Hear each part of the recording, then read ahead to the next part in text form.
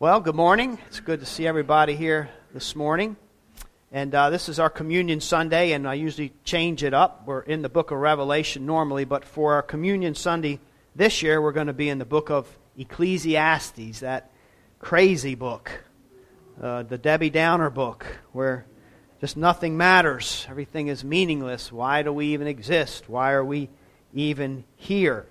And I've entitled the series Middle Earth, mainly just to have fun, kind of a play on words, because some of you are familiar with the concept of Middle Earth from Tolkien. But really, if you think about Scripture, whether it's more metaphorically or reality, Scripture kind of paints the idea of Earth being in the middle. Whenever it talks about death or Hades or hell, it's always this concept of you're going down.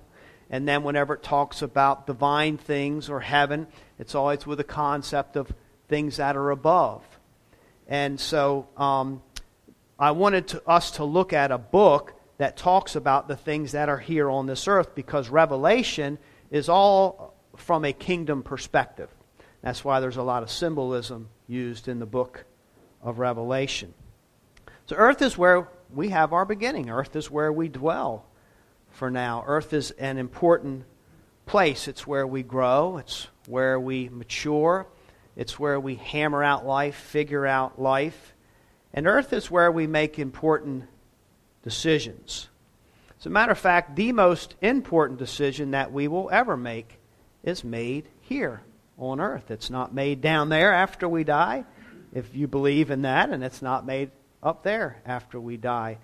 The decision that we make here in Middle Earth, if you will, is a decision that will carry us into the next life. And that's the decision about God's plan of salvation. That's the decision about God's Son. In the Old Testament, God promised this broken world and a world filled with sin people because of the fallen nature due to the rebellion of man. He promised that He would send a Savior and a King. He made that promise to restore things. And then in the New Testament, that promise arrived in the form of Jesus Christ. And so the gospel has gone out since that time. It was in seed form in the Old Testament, and now in the New Testament for over 2,000 years. The good news that has been proclaimed to mankind, that there's forgiveness of sins, that there's a way back to God, there's a way back to restoration that's been heralded. And it's here on earth that we wrestle with these kind of things. It's here on earth when we decide, what am I going to do with the good news? What am I going to do with this gospel? What do I do with this concept of God? And it's that decision that will carry us into the next life that we will have to live with. God promises eternal life and restoration. So from Scripture's perspective, if that's the decision we make, we repent of our sins and we just recognize God as the one and only true God, then He says you'll live forever with me in paradise.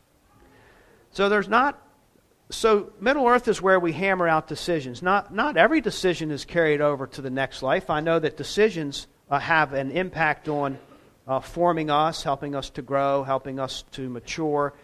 It formalizes our will. We decide who we're going to be or what we are based on our decisions that we make. But not all decisions are carried over. There's also a sense in which when you die on earth, then your obligations on earth, good and bad, they're finished.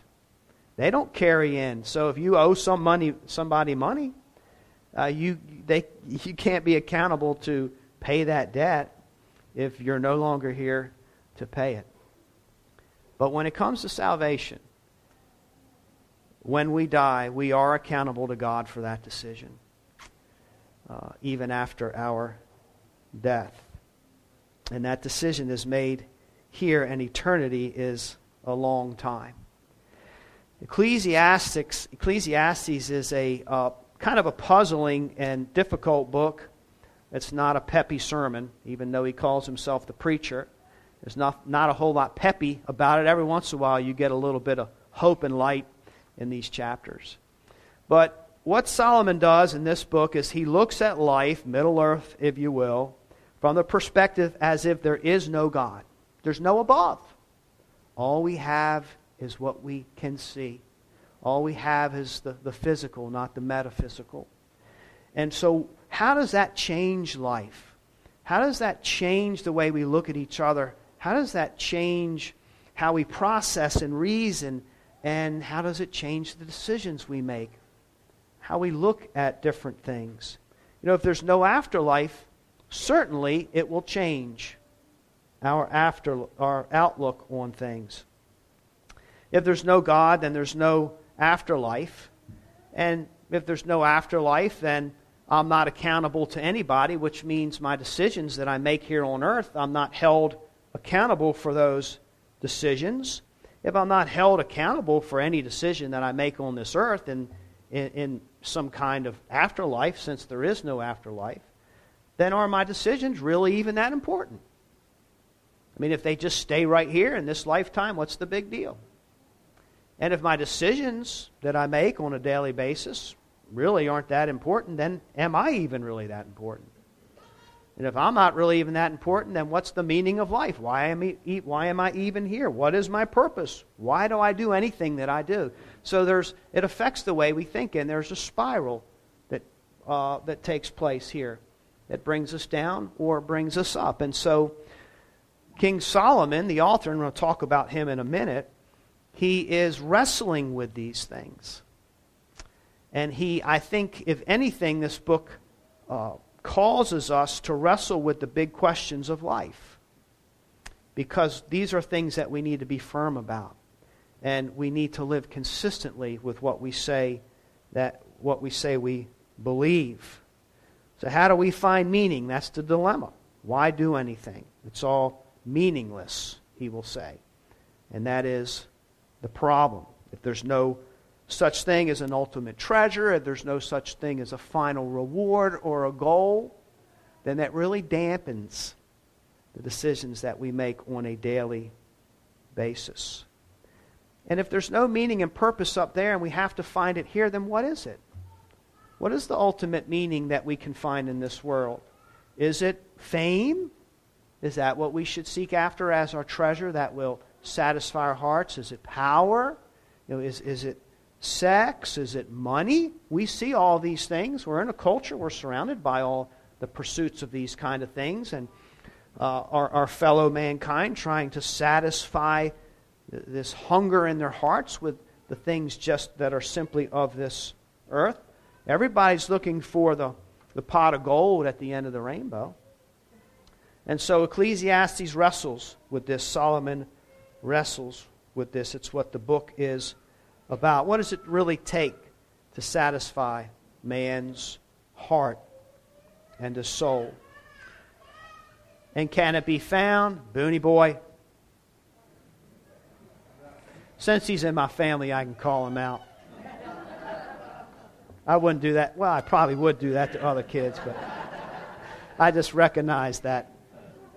So, sorry about that little interruption.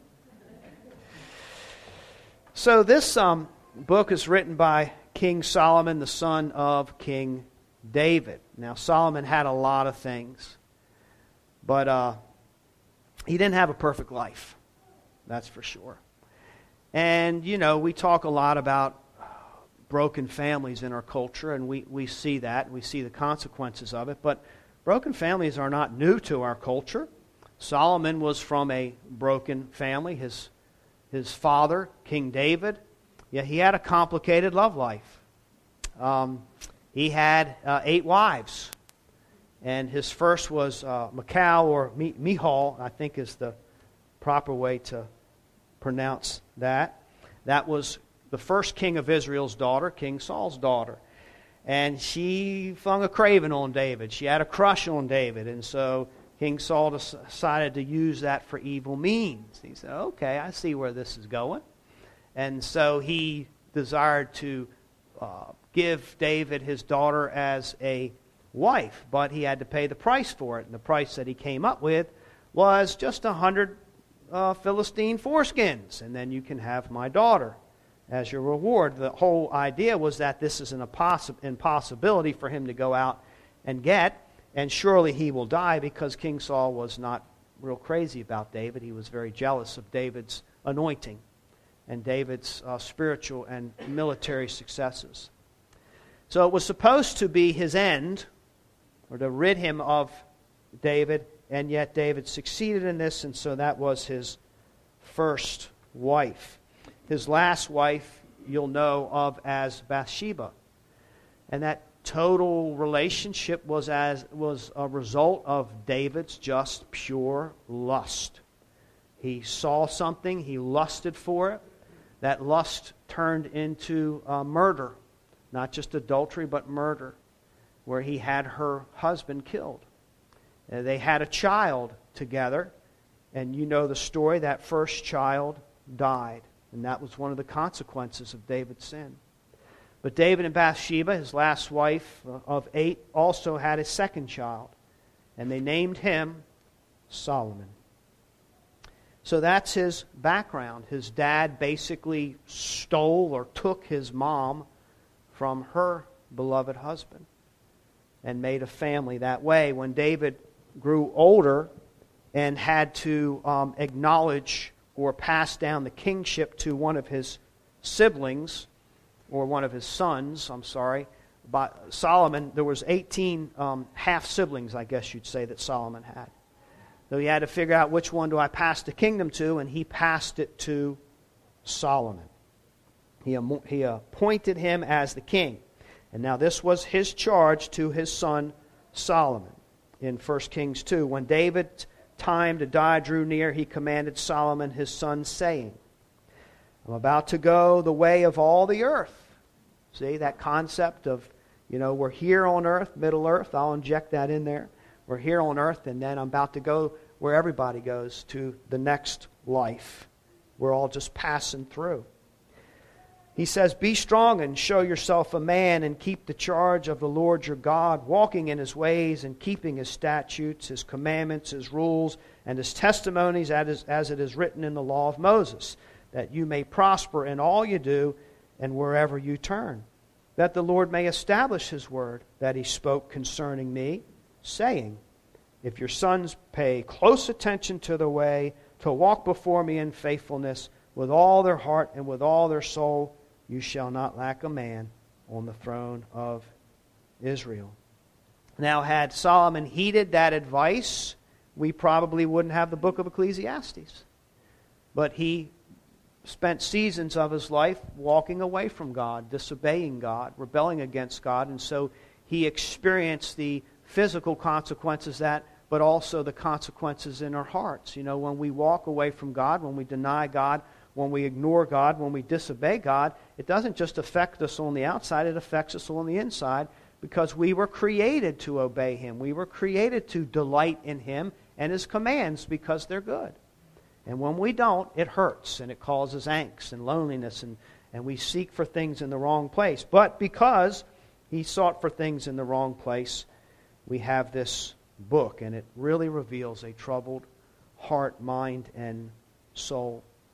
In 1 Kings, in the early chapters, it tells us that, King Solomon, he desired God. I think he loved God. But at the same time, he made unwise decisions. One of his first steps was to make an alliance with Egypt and marry Pharaoh's daughter. And it was compromise after compromise, and his life just spiraled down. God appeared to Solomon in a dream as the new king. And what a good God he is. And he asks King Solomon in 1 Kings 3:5, ask what I shall give you. Ask what I shall give you. God comes to him in a dream. He says, ask what I shall give you. Ask anything good of me, and I will give it to you. Now, how many times does that happen in life? How many times do we read that kind of encounter in Scripture where God literally says, ask of me and I will give it to you? What would you say? I thought to myself, what would I say if God came to me in a dream and said, so in other words, what's the greatest desire of your heart? If you had one shot, God's not a genie. But if you had one shot in this case, what would it be? Would it be power? Would it be fame? What is that thing that, if you could have that one thing, what would it be? Better looks, more hair, an IQ bigger than my waist size? What would it be here? And Solomon asks for wisdom. And you gotta love it. I want to read it to you in 1 Kings 3:9. Give your servant, therefore, an understanding mind to govern your people, that I may discern between good and evil. For who is able to govern this, your great people? That's an impressive answer, isn't it? That's humble. Well, I'm in this position, divinely appointed as king over your people, to serve you, and I'm young. I want to do it well, so I want to ask for wisdom. Help me to shepherd your people, to lead your people. Well, not only did that impress me as I read it, well, it also impressed God. And he says, it pleased the Lord that Solomon had asked this. And God said to him, because you've asked this and have not asked for yourself long life or riches, things that others might choose, or the life of your enemies, vengeance, just get rid of this person and my life will be so much better. But you've asked for yourself understanding to discern what's right. Behold, I now do according to your word. Behold, I give you a wise and discerning mind, so that there will be none like you has been before you, none like you shall ever be after you. It's that kind of anointing and that kind of empowering that God's going to give Solomon. I give you also what you have not asked, both riches and honor, so that no other king shall compare with you all your days. And if you walk in my ways, keeping my statutes and my commandments as your father David walked, then I will lengthen your days. 1 Kings 3:10 through 14.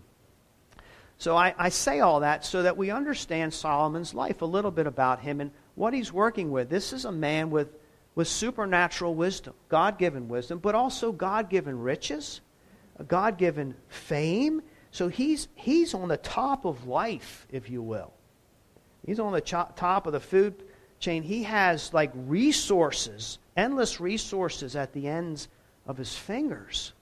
And he's got this smart way of thinking to order life and understand life and to rule life and to go after things. He's a deep thinker. He's a philosopher. He wrote 3 books of the Bible. He wrote, I think, about 1,000 Psalms and over 3,000 Proverbs. And in his day, he truly was renowned. Other kings came from all over the world to see this great thing, this great kingdom of the king, and also just to hear him speak. He was that kind of person. He was that smart. And we like to think of the pursuit of wisdom coming from the Greeks, in the 300 or 400 BCs, that they were the ones that sought truth. They were the ones that tried to find beauty and wonder and the important things of life. Heraclitus and Socrates and Plato and Aristotle. And Solomon's 900 BC. He's 400 years before them, thinking about the deep things of life. The Jews didn't have a lot to do with Greek philosophy because they didn't think they needed to find the meaning of life out there. It had been revealed to them by their one and only God. And so they didn't have to spend the time figuring these kind of things out, and of course, unless they forsook him. So Solomon, in essence, started out, you'd say, worshiping God. He loved God. He wanted to do God's will. He worshipped the right God, but he began to worship him in the wrong way, you might say. And he compromised, and he married a lot of foreign women, and they brought their worldviews, and they brought their gods in, and there was some kind of syncretism there, and he began to, though he was king of Israel, he began to practice some pagan worship. He became more inclined to do that. At one time he had, as you know, 700 wives. What a wonderful thing to be known for or go down in history for. 700 wives and 300 concubines. As far as I know, he gets the blue ribbon for that. And as far as I'm concerned, he can have it. It's with this colorful background of divine wisdom and worldly living that Solomon draws this conclusion in the first couple verses in chapter 1 of Ecclesiastes. And this is how he starts his book. Vanity of vanities, says the preacher or the teacher or the philosopher. Vanity of vanities, all this vanity. What does man gain by all the toil at which he toils under the sun? And that term under the sun means this is all there is. There's nothing above the sun. That's the perspective there that he keeps pretty consistently. God leaks out. His worldview of knowing God leaks out here and there, and we will see that. And meaningless, the vanities, it just means it's meaningless. It's meaningless, meaningless, meaningless. All of this toil, everything that mankind is so busy doing all of this, and it doesn't mean a thing. It's meaningless. So why does man gain? Or what does man gain? How would you answer that question? Like, what are you doing with your life? What do you think you're accomplishing? Where do you think you're going with all that? Where's this passion and desire? Why are you pursuing that? Or why are you pursuing this? What do you hope to accomplish? What kind of meaning do you think that gives to you? How do you know that you're going to make a difference with anything you do? How do you not know that you're not just wasting your life? Now, these are important questions that we need to wrestle with and not take our Christian faith for granted. Because whereas I would say, I would open a book if I wrote it and I would say meaningful, meaningful, meaningful. Everything is meaningful. Everything. God created it all. Marriage is meaningful. Parenting is meaningful. Working is meaningful. Studying to be good at a career and to serve others. All of these decisions. Coming to church, worshiping, singing, my voice, my words, it's all meaningful. Life is filled with meaning. You can't empty it of meaning. And yet he starts just the opposite, and it's a good reminder to realize that without God, there's a lot to wrestle with. And it doesn't just stay up here. It filters into, why do we even get up in the morning? Why do we even put our clothes on and walk out the door in the daytime? See, people wrestle with this. This is real stuff. And Solomon gets a taste of it.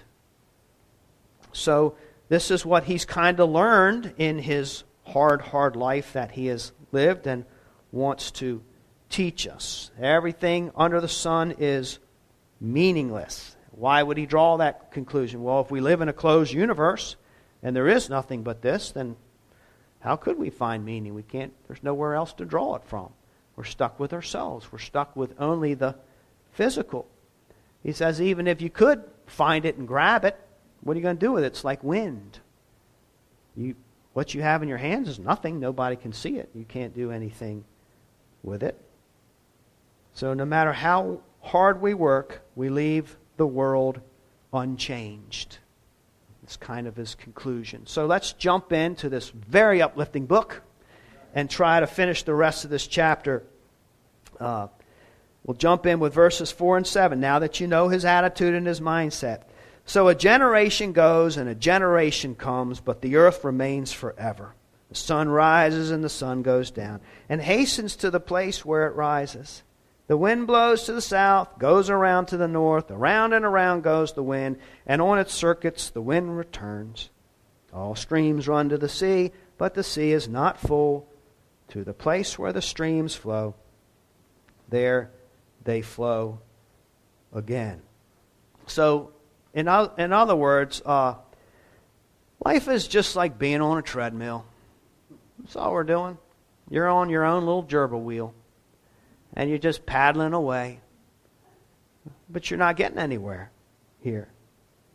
You determine the generations. Each generation comes and they think they're going to make a dent. They think they're going to do something. They think all this new energy that they have in their youthfulness is going to get them somewhere and bring change. It's not. It's the same. The wind just comes. The sun goes up. It's the same physical pattern. You have night. You have day. You have the different seasons. Nothing changes there. The water falls, evaporates back up into the sky. So you see, nothing's really changed, he would say. You come, you go. What have you done?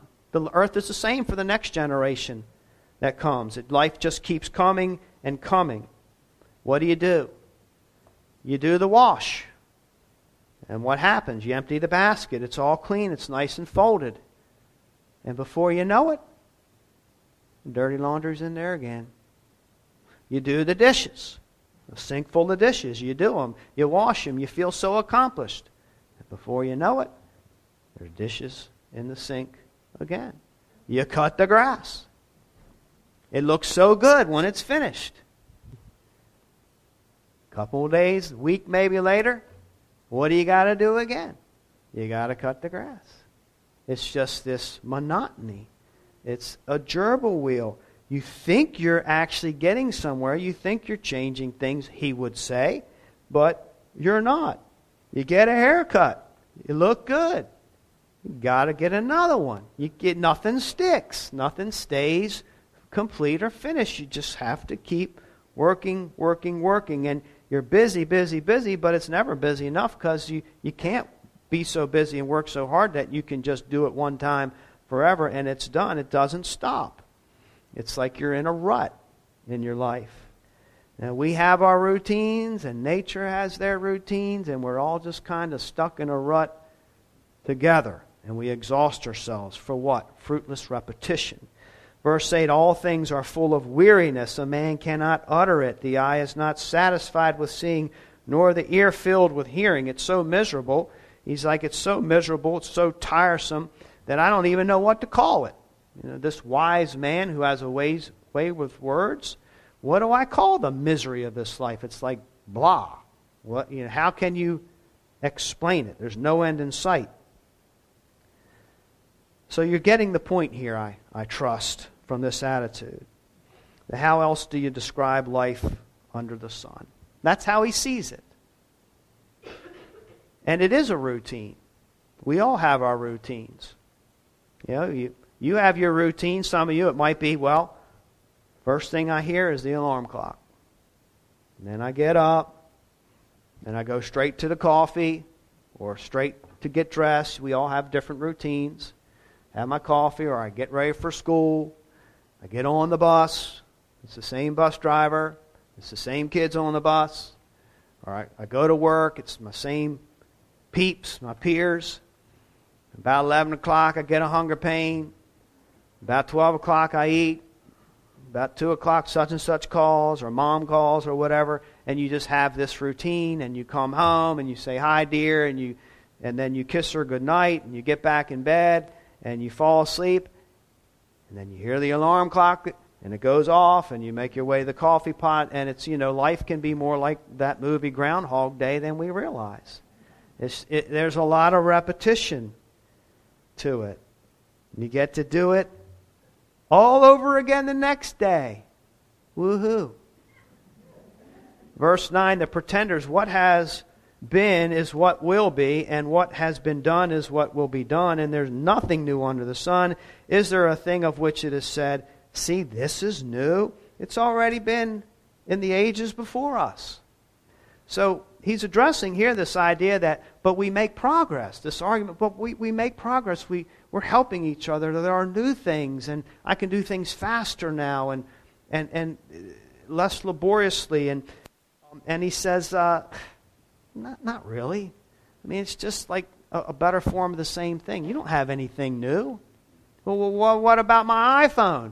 Now, we've had ways of communicating for centuries. You're not the first one to communicate and to be able to say something or express yourself to other people. Indoor plumbing, pasteurized milk, a new version of a computer. What's the big deal? We've had all these things. It's just a different form. And you get all excited about it and you think you're going somewhere with it. It doesn't mean anything. It's really not new. So basically, what are you all excited about? It's not progress. New fashion, new fads that come, they also go.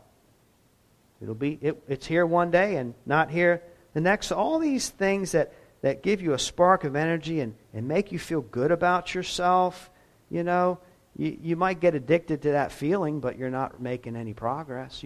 And what he means is you didn't really change the condition. You didn't change the condition of the world or man's misery. You didn't get him out of his rut. You just made him maybe a little bit happier in his rut. So you can text faster. Wow. Isn't that great? The world's a better place because you have a phone that you can put in your pocket and you can text your friends anytime. Isn't that just great? Maybe they'll invent underwear with a lifetime warranty someday. One pair will do you. Great. It's really going to change the world. You get all fuzzy and emotional about it. You think that new stuff and that feeling, that new car that's shinier than any car has ever been, is going to validate you? I mean, what's it doing to you? Is that where you get your worth? That's the only thing that can tingle your soul and give you a good feeling is newness, progress, version 2.0 and then 3.0? Really? We've been wearing clothes since the fall of man. We've communicated. You know, your grandparents had that stuff. It just wasn't quite as fancy. It's here. So there's nothing new under the sun. And he would say, do those improvements really fix your life? Did the iPhone fix your life? Did it fix your heart? Did it change the condition and the brokenness of the world? See, that's why life is draining. So then he addresses those in verse 11 that say, oh no, I'm changing the world. I'm going to make my mark. There's no remembrance of former things, nor will there be any remembrance of later things yet to be among those who come after. So even if you're stoked on your new improvement that will make life easier, don't get too excited because it won't be remembered. Your invention won't be remembered, and you won't be remembered. Yeah, maybe 100 years, maybe more than that. But do you remember your great-grandfather or, 10 generations ago? What was his name? He probably had the same desire as you. I'm going to change the world, or I invented this thing, the world will never be the same. Well, what did he invent? Where is he? What was his name? We don't know. Eventually, all that enthusiasm and all these improvements and all this greatness that you think you're going to bring into the world, nobody's going to know. It doesn't last. Now, what could be next after that? Verses 12 and 13, I, the preacher, have been king over Israel and Jerusalem, and I applied my heart to seek and to search out by wisdom all that is done under heaven. It's an unhappy business that God has given to the children of man to be busy with. And so you say, wait a minute, he just mentioned God. Yeah, it leaked out. It leaked out, but only to say that if there is a God, boy, what an unhappy place this is. It's a life of toil. But one thing I have to give Solomon is he is driven. He was a driven man. He really wanted to get to the bottom of things, this wisdom that the Lord had given him.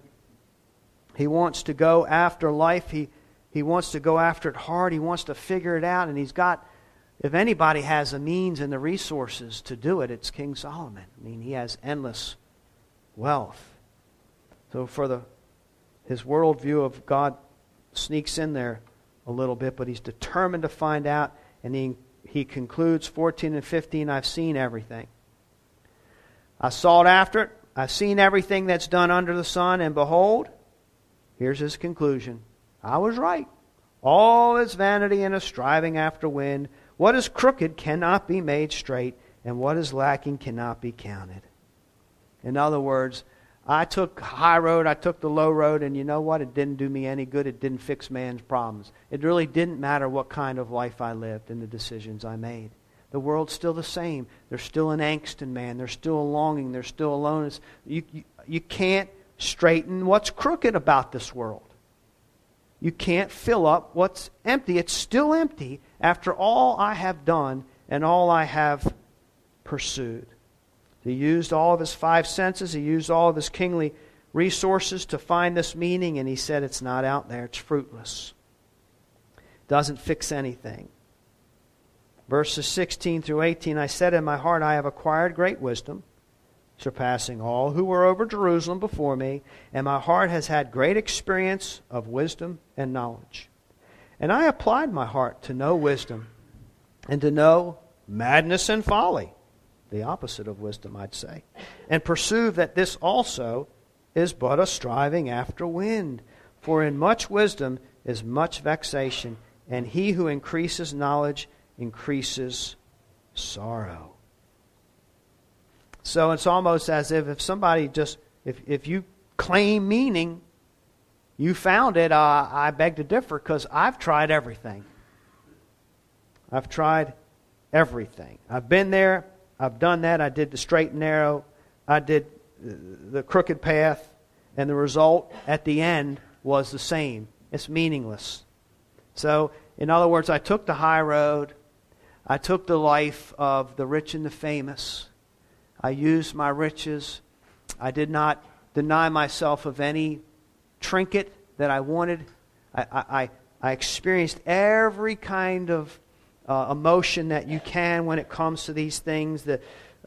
Spending ridiculous amounts of money on novelties and specialties and privileges. I took that high road of the finer things, and what did I find? Did it satisfy me? No. So then I take the low road, the road of what they might consider the low lives. I didn't work, or I might only just work enough so I can have food in my mouth. I took the life of no responsibility and minimalism, where I just rid myself of all the riches. I did just the opposite. Maybe that real simple life, just me and my red Solo cup and NASCAR. That's all I want. That's all I care about. I'm just going to live for that. I don't have any responsibilities. I did that too. And what did I find at the end of that? Meaninglessness. So if you're going to try to tell me the grass is greener no matter where we think we are in that spectrum, and you're going to try to tell me that the grass is greener if you were doing this or if you were doing this, it's not. Because I've done them all. I saw this. Madness and folly. How's that for a Debbie Downer? So welcome to life, he says. It's meaningless, in case you wondered. But honestly, we do need to think about these questions. Where would I be without Christ? What would my life look like? How would I find joy? How would I find meaningless? And it also helps us to sympathize or empathize with others. The idea is that we need to come to the same conclusion as Solomon, and that is there is a human dilemma. There is a human problem. There is an anxiety in the soul, a loneliness and a longingness that cannot be satisfied with the things in this world, whether you take the high road or the low road.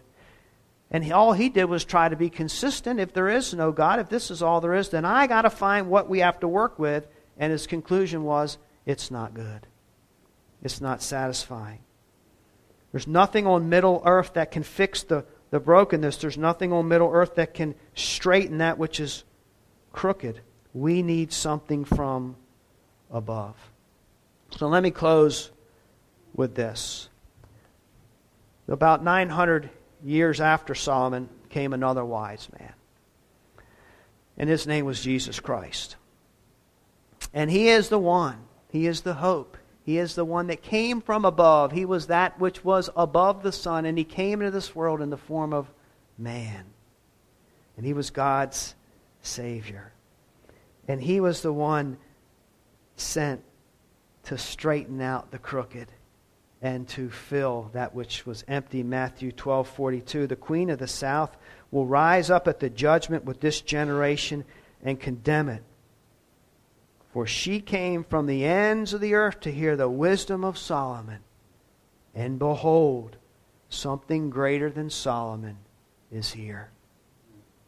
Something greater than Solomon is here. You see, Solomon knew the dilemma. He nailed it, but he couldn't fix it. His wealth, his wisdom couldn't fix the dilemma. He could just point it out and show us how miserable it is. This hopeless condition. But Jesus came not just to inform, but to transform. And when we acknowledge Him as reality, as our Maker, as our Creator, and yes, as the King and Savior that God sent Him, when we recognize Him, then the empty void is filled. And we do look at life differently. And everything does matter. I've shared it with you before that one of the profoundest impacts that I had in my salvation experience first was just the lifting of the burden of sin. I mean, I really felt light, just like the songs sing about. I experienced that and felt that like, wow, the burdens are gone. And then when I walked out into the world the next day, I saw it with new eyes. And everything was the same physically, but different because my perspective had changed, because Christ transformed the way I looked at life. Because now all I see is life. Now all I see is meaning. Trees have meaning. Grass has meaning. Our work, our jobs, how we dress, what we say, what we look at, all of this, it is packed with meaning. The apostle says we even eat and drink to the glory of God. Simple things, our fellowship meal after this. The Lord's Supper, when we come and the way we do it, it's all absolutely packed with meaning because of this man that came that was wiser than Solomon. And he came to reconcile that which was alienated and broken that causes the angst in 2 Corinthians 5. We studied this book, and you remember that the Apostle Paul says that is in Christ, God was reconciling the world to Himself. He's bringing us back to Himself through Christ, not counting their trespasses against them, and entrusting to us the message of reconciliation. Therefore, we are ambassadors for Christ, God making His appeal through us. Our lives have meaning. We are evangelists. We are kingdom proclaimers. We are the ones that tell the world the truth about Christ. And he says, we implore you on behalf of Christ, be reconciled to God. So when we acknowledge the problem and we recognize Christ as God's lifeline to man's dilemma, we're reconciled to Him. We're reconciled to He who is above the Son that came, and now we can have Christ living in us and we can fellowship with Him. Talk about meaning. How meaningful is it for us to pray when you are conversing with the living triune God? You get to talk to Him. And how important is He if He created all this and accomplished all this? And yet He beckons us just to come and walk with Him and do life with Him and learn with Him and grow in Him. It is an amazing, amazing thing. Without God, we go back to what? Nothing. And with Him, we have everything. So let's just enjoy God today. Let's just enjoy His grace. Let's enjoy His gift of salvation. Let's enjoy the wisdom and the revelation that He has given us. Let's be the people of God with our hearts and our minds and our souls. Sing for joy on Middle Earth. May God bless the preaching of His word.